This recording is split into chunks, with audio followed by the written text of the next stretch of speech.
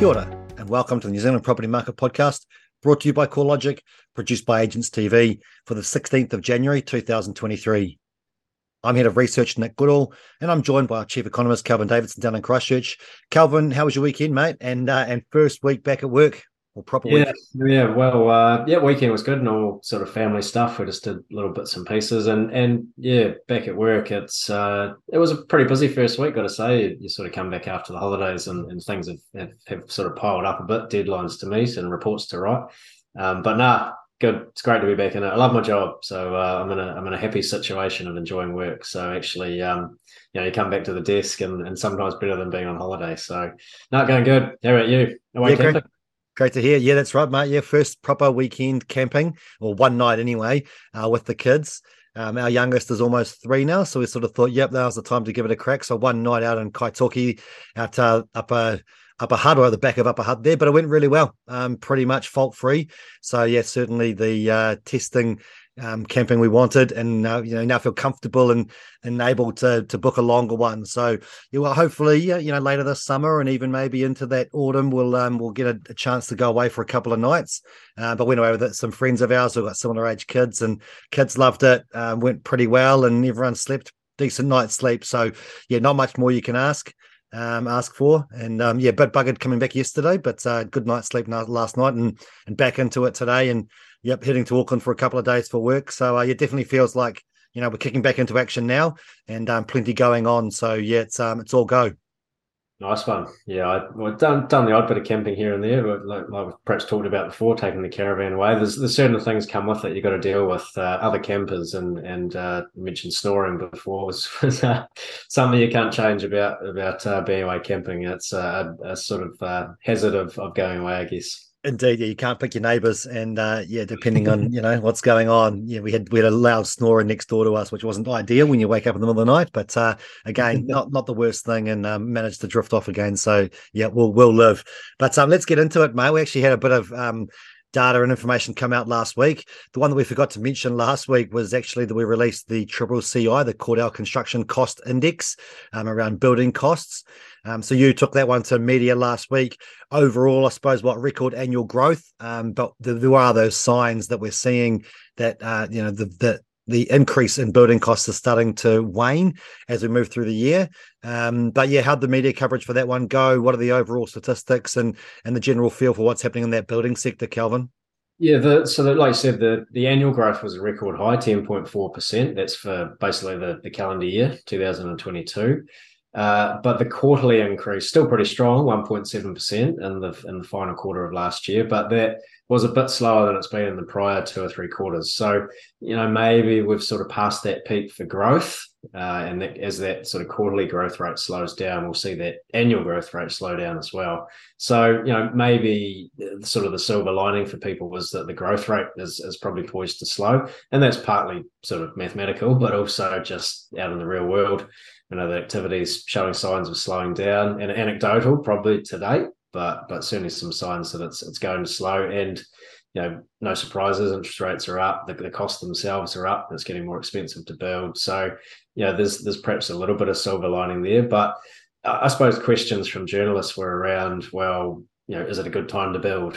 Should people be building now or waiting, whatever? And I guess a lot comes down to personal circumstances, and I was pretty careful to point out, hopefully, that we're talking here about a slower growth rate, a slower rate of increase, not necessarily construction getting cheaper, because it's kind of pretty hard to see that happening. So yeah, it's more about that slower growth rate rather than costs falling.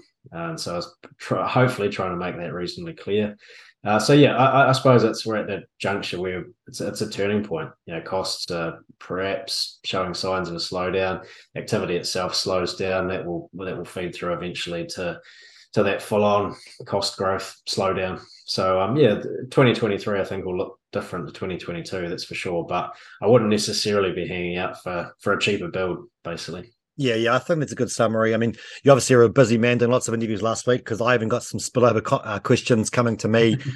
Did 1 or 2 interviews, and I think that the thing that the questions came around, what are the pressures actually reducing? And I think, we know that the cost of materials, the pressures on those in terms of the supply chain has reduced, so we're not seeing that same pressure on that side of things. Demand, is likely to slow, although we've been talking about this for a while, but we do think with the nervousness out there in terms of people wanting to commit to those new builds, those consenting figures will start to slow down. Yes, we've only seen a very minor slowdown in the last couple of months, but that will start to slow down. Of course, the industry is still very full with that pipeline of consents to be built over the next 6 to 12 to 18 months. But commitments to build in the future will definitely slow down. We know there's been some nervousness of buyers or people that want to build because they've seen some vulnerability in the industry with some, liquidations in the industry, and also that length of time to build as well. How that is quite long now, and how long are you pre-approved for? If it's longer than 12 months, if your builds can take longer than 12 months, and you can only be pre-approved for 12 months, then you're not sure what's going to cost you in the future. So with costs still increasing, albeit at a slower pace, that means that people might be less inclined to commit to building a new property too. So I think there are those signs of change.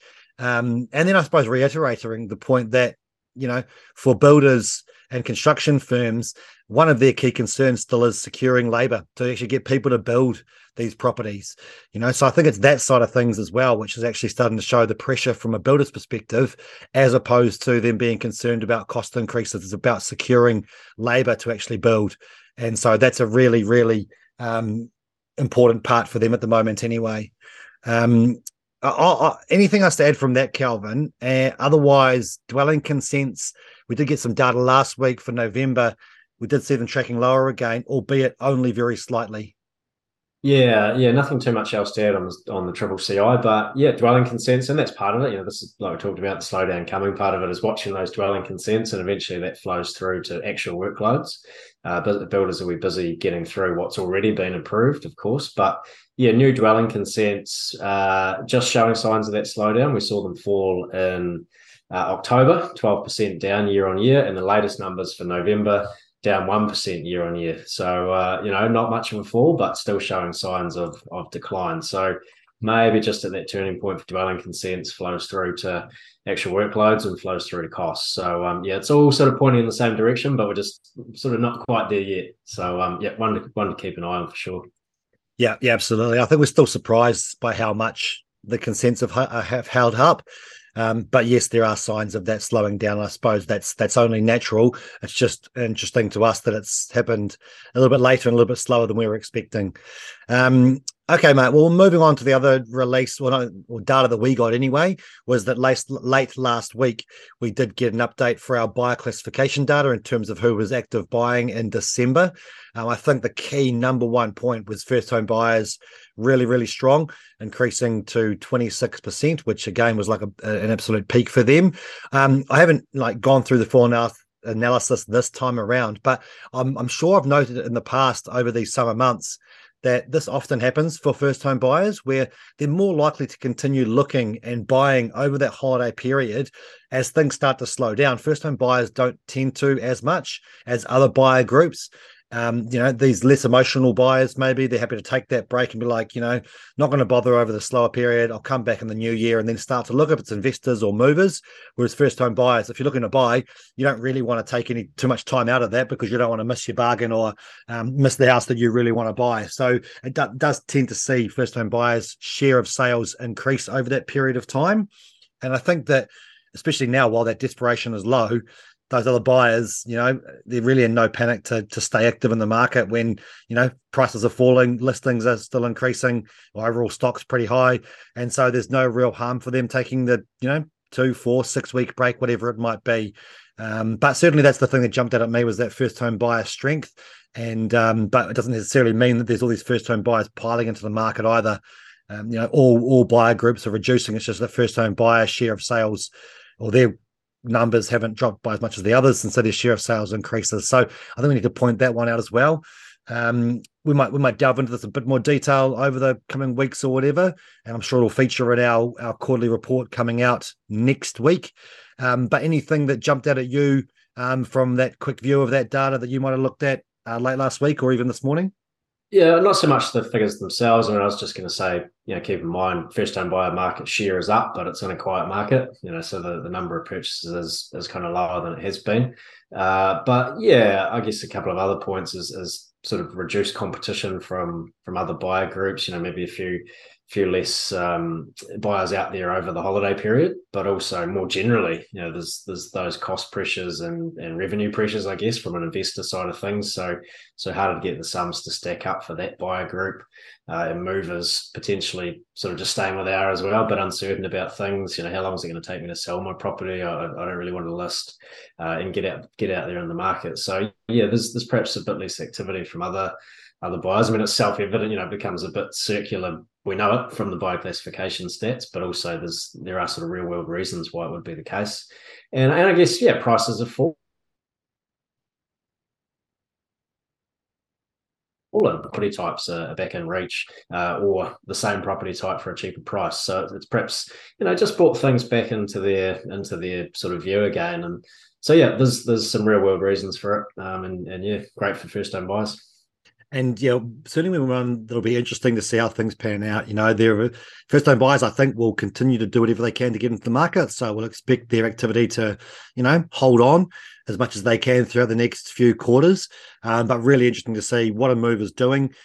What is their ability to get bridging finance, or the whole problem with buying and selling, or selling first and buying, or buying first and then selling. And then maybe having to hold on to a house that you can't sell for the price you need or want to. So questions around what happens in that part of the market. And of course, investors, we know the pressures are high on them. So that'll be the intriguing thing to watch, is that mix of buyers and what happens with the other groups as we come back. Maybe it'll wait till after Waitangi weekend when we start to see those buyer groups come back to any great degree. And even then, it's going to be dependent on, how's the market shaping up? What's the outlook for interest rates, job market, all those things as well. So certainly going to continue to be one of our most valuable data sets, and one that we will pay close attention to, and no doubt write plenty about in the future too. So that'll be a key one as we move throughout the year. Speaking of keeping their jobs, mate, the other piece of data we got last week was from Stats New Zealand, filled jobs for November. So it is an early look on the market, even though it's still for November. It's prior to any other sort of labour market stats. One that we'll again be watching very, very closely. What did you pick up from that release, Calvin? What are the high level figures? And how are we feeling about that job market this year? Yeah, well, I mean, I was perhaps anticipating these numbers might be a bit weaker. We had originally seen a flat result for filled jobs in October. When they originally reported, it was no change, and that was the first time jobs hadn't risen for sort of 6 or 7 months. So, just wary of that risk that we might see another flat result, or a fall in filled jobs even in November's results. But in the event, they went up again, and October's flat result was revised up. So in October, it was revised up from 0 to 0.2% increase, not much, but still a 0.2% increase. And November's increase was 0.2% as well. So basically, we've still got jobs growth. It's still a good result. It went against maybe the slight fears in the back of my mind. So people are still hiring. You can look at these numbers and say, well, good result. Maybe could be even stronger if there were more people to hire. We know that skill shortages are still out there and unemployment's low for now. So you can look at it probably in a number of positive ways, actually, and so good result. And obviously not preventing sort of further housing market weakness, but at least preventing that weakness from turning into something even worse. So that's been pretty good for the property market. I mean, it's a huge indicator this year. We know Reserve Bank's anticipating rising unemployment. That's the thing that could trigger those sort of second round effects in the housing market, I guess, with negative equity then becoming a problem if people are losing jobs, mortgage repayment issues. So it's a real key indicator to keep an eye on, obviously, for how this housing market downturn plays out. Does it come to an end this year? I think a lot of that depends on what happens in the labour market. So it's going to be hugely important. But for now, still going good. Strong result. Yeah. Good to see. Good to hear. I mean, I think from any perspective you like, it's good to see people and work and fill jobs increasing. So, certainly a good one to lock down. Excuse me. Cool, mate. Well, let's have a look to what's coming up, and one that people start to see coverage now. I know that we've just sent it to media was sort of an opinion piece you wrote last week, which has gone to media today. And really, it's just a relatively short article, kind of an opinion piece on the state of the market from a lending and particularly from a regulation perspective around the loan to value ratio rules and whether we might see change this year. I think there's a lot of stuff that we've probably spoken about, in the end of last year and maybe even last week. But anything else sort of as you're writing that you want to get across, just firming your thoughts up around people's expectation for lending regulation this year? Yeah, I've already had a call from Radio New Zealand about this morning. And the first question was, well, have you heard something? Why are you putting this out now? Are you trying to get ahead of the curve? And it's like, no, we haven't heard anything. There's no speculation. It really is just a wrap up of kind of thoughts, getting it in one place and sort of putting a view out there. So, I mean, the view is that they won't loosen LVRs this year. That's sort of the whole point of it. And I think there's a few things in there that people can obviously read about, but we've talked quite a bit about how a key factor for me is simply, well, would you really want to do that in a falling market? Why would you allow more people in with lower deposit when house prices are falling, and just raises that risk of negative equity? So that seems to be a pretty strong motivation. And also, really, if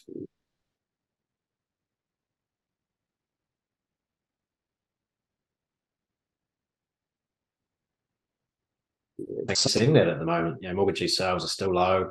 Non-performing loan ratios at the banks are still low. So it's not like there's any trigger to really look at LVRs. Things are sort of ticking over. And there has been a suggestion that, well, LVRs really hamper first home buyers. So shouldn't we loosen them to allow more first home buyers in? And really, it sounds kind of harsh, but that's the Reserve Bank doesn't care about that. That's not their concern. It doesn't matter to them what buyer groups are active and what aren't. It's more about that wider financial stability. And in any case, as we've just talked about, first home buyers actually have a pretty high market share. So, there's no real reason there that I can see for them to loosen anytime soon. Certainly scope to loosen early next year, when it looks pretty likely, when debt to income ratio caps will be introduced. That could be when they sort of give with one hand and take with the other. So yeah, that's the sort of key message from that. And yeah, it's out there on the website now, or has been emailed to some people. So if you're on the list, so yeah, have a look. Yeah, I'll put the full link to the article in the show notes anyway, if you do want to go and check out that piece. But otherwise, you might see some coverage of it elsewhere. Like I say, I think, well, like the point you made out in terms of why you wrote the article, I do think there was, starting to become some discussion end of last year, as to what of the future of LVRs. So it was kind of a wrap up of that, and to get ahead of the game in terms of whether there will be speculation later. And I think for all the reasons you've spoken about, that covers off why we don't think it'll occur. And I think just reiterating that point that, yeah, what are the Reserve Bank tasked with? It's about financial stability. That's why they're there. And unless removing them or loosening them is going to improve financial stability, which I can't see that being the case, then we're not going to see that happen. So I think it's just good to wrap that up and set the tone at the start of the year anyway. So yeah, worthwhile exercise. So that's a good one anyway, and I'll leave the full link to that one in the show notes. Otherwise, this week, few releases coming later on in the week. Calvin, what are you looking out for that people can expect to see hitting the headlines later this week? Yeah, we've got the Real Estate Institute figures for December on Wednesday, I believe. It's never necessarily nailed down, or at least that I can see, or at least that we have access to. But certainly, yeah, it looks like Wednesday for those numbers. Then we've got Stats New Zealand rental data for December is due out on Thursday. So that's certainly one to watch. I mean, landlords will definitely be keeping a keen eye on those numbers. We've seen rents pretty much go flat since March, April. So it'll definitely be something that landlords are looking at. I'd expect perhaps more of the same in terms of flat rents in December. So those figures due out on Thursday. And then we've got net migration on Friday. That's for November numbers. So yeah, again, probably more of the same, similar to those rent numbers that could be flat. These migration numbers, more of the same, which could actually be a continued sort of more positive numbers. We've seen net migration turn around the last few months. New arrivals to the country have been picking up. Still young New Zealanders, still New Zealanders of whatever age leaving in net terms, but those new arrivals have been offsetting it. So we've actually seen that overall net migration balance turn around. And so, yeah, probably anticipate more of the same for that as well. So I suppose from a landlord's perspective, I mean, good and bad. Could be that rents are still flat, but net migration's turning around, adds a bit of property demand.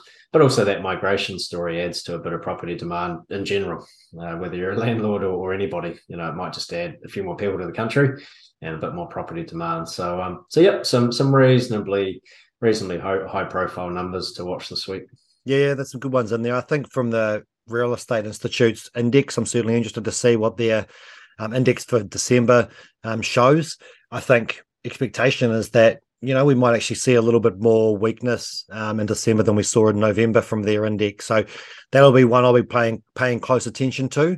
I think we know the volumes will be low and everything else, and that's probably relatively will be as expected. It's just what that index does to see how actual sales in December went as we closed out the year as well. And I think there'll be plenty of coverage of that too. They'll be wrapping up the year much like we did, the start of the month. So that'll be one I think that'll get a bit of attention and certainly one to keep an eye on. But once again, I'll just stress the fact that don't worry about the median sale price. Look at what the actual house price index does. That'll give you a much better feel for where the market's at as it closed out 2022. So yeah, keep an eye out for that one. Anything else on your mind, Calvin? Anything else you did last week or any other media you want to wrap up? I think that's probably it. Yeah, it's like we talked about right at the start. It was straight back into it. There's certainly some media things on top of our reporting, but yeah, no, not too much extra to add on that. Yeah, you might people might see a few more new stuff videos. I get so much abuse from people who go, you keep showing up in my stuff feed because we record a new video and they auto play at the top of any sort of property article. So I've recorded two new ones last week for stuff. So at least I'll be refreshed from the ones that I think I did in November. So you don't see the same one over and over again. So keep a lookout for those ones. Did some work around looking at suburbs around Wellington, which was quite good to get into some of that detail. The key point being, seeing some of these Wellington suburbs fall by 20%, but they are still 20% ahead of where they were pre-pandemic. So there's some interesting context that the journalist did on that one. So that was good to see. And also got the question around, comparing New Zealand to Australia. It wasn't that long ago where we were sort of seen as the canary in the coal mine as our market was downturn, was faster and earlier than most people. But the journalist's perspective was that, maybe there's a bit more panic in Australia with values to continue to drop further. And their comparisons obviously back to, their downturn being one of the worst they've ever seen. And so does that mean that Australia is starting to become the canary in the coal mine? So it's an interesting article to feed into as well. I still think we're sort of leading them. It's just, and the key difference really is the Reserve Banks in each country's different take with the monetary policy tightening. Our Reserve Bank's still hiking quite high with the OCR, whereas the Reserve Bank in Australia is starting to dial that back. And some of the reasons being things we've spoken about with, the floating rate being favoured in Australia.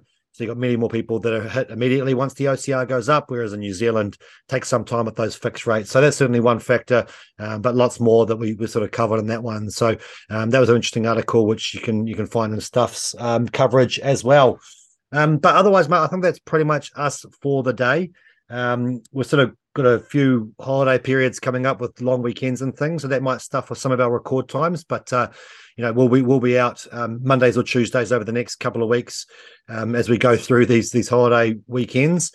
So rest assured, we'll still be recording every week. We might just have a little bit of an adjustment to our record time. So that's another thing I want to mention today. So yeah, any other thoughts before we cruise on out of here today, Calvin? Just going to add on that New Zealand versus Australia comparison. I spoke to another journalist this morning actually about that, and I don't have it 100% off the top of my head, but I think that the wage story is just a little bit different there too, and that they don't have the same wage inflation as we have, perhaps the same tight labour market. So people, it sort of adds to that more breathing space, I guess, for their Reserve Bank, and the fact that any official cash rate decision they make, they can sort of see that impact sooner. So it gives them a bit more flexibility. They can go a bit smaller and say, okay, we'll only go up by 0.25% this time because we can see the impact sort of sooner. We can judge it sooner, so we don't have to go as fast and try and get ahead of the curve. Our Reserve Bank's acting now for something that might not bite for another 6 or 12 months. So it's a pretty tricky scenario, and it's different. We were pretty similar for a while, and now these differences have emerged. And like we've talked about, it does raise the scope here for perhaps a mistake, which, I use air quotes there. The Reserve Bank said they're probably happy to make it. They'd rather get inflation back in the bottle rather than sort of let it go, and they'll risk a recession. That's a risk they're prepared to take. So, yeah, different mentalities, and I suppose it does just mean that we might go sort of higher and faster, but be coming down sort of sooner and quicker and earlier and faster as well. So, yeah. That's an interesting contrast for sure. Yeah, huge. And I think this first 6 months, we kind of got a good feel for things. And then the second 6 months of this year is going to be really interesting and really dependent on what happens in this first 6 months. So, yeah, definitely one we'll be paying close attention to, both here and in Australia too, because I think that comparison will always be made, and one that we're in a position where we can be really close to it too, having a good relationship with our counterparts in Aussie too. So, yep, keen to keep across that one. Okay, mate. Well, I'll close us out then. Get on with our busy days and weeks, and just want to say thanks again for your insight as per usual. Thanks so much for listening and interacting. Please do subscribe, hit that download button, and feel free to get in touch with us. Our details are all in the show notes within the podcast player you are listening to us in right now. Let me say thanks again. My name's Nick. He's Calvin. You've been listening to the New Zealand Property Market Podcast. Mā te wā.